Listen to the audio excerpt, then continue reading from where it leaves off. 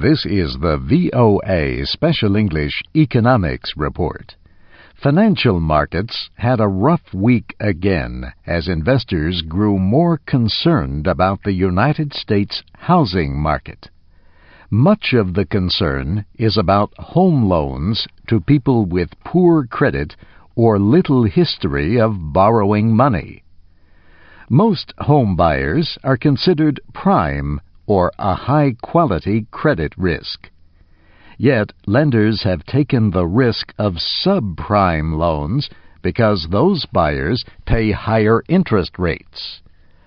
The number and complexity of non-traditional home loans grew along with the housing market. Now that market has cooled. At the same time, many buyers, and not just in the subprime market, are seeing their monthly payments go up. Non-traditional loans often start with low payments for the first year or two. The Mortgage Bankers Association reported this week on the condition of 80% of home loans nationally.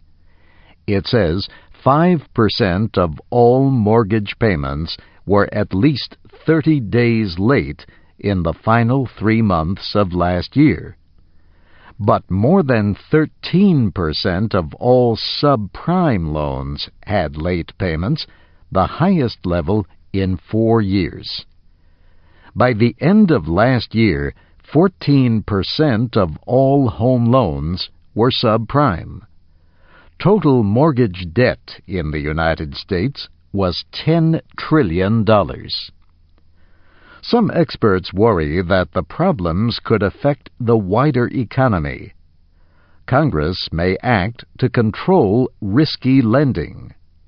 And Senate Banking Committee Chairman Christopher Dodd says federal aid may be needed to protect buyers.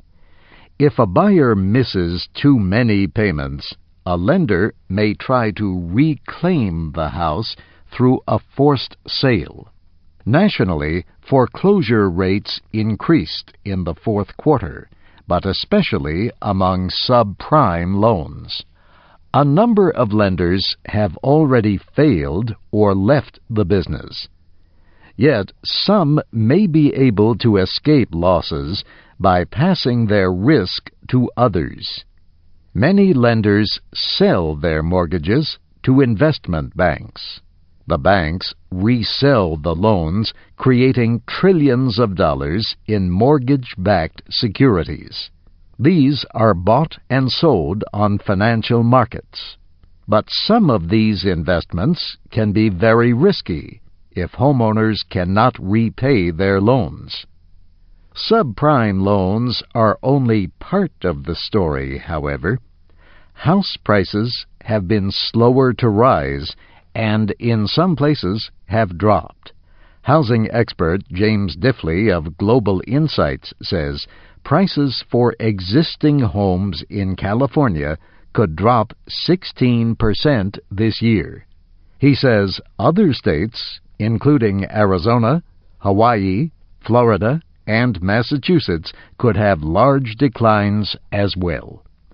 And that's the VOA Special English Economics Report, written by Mario Ritter. I'm Steve Ember.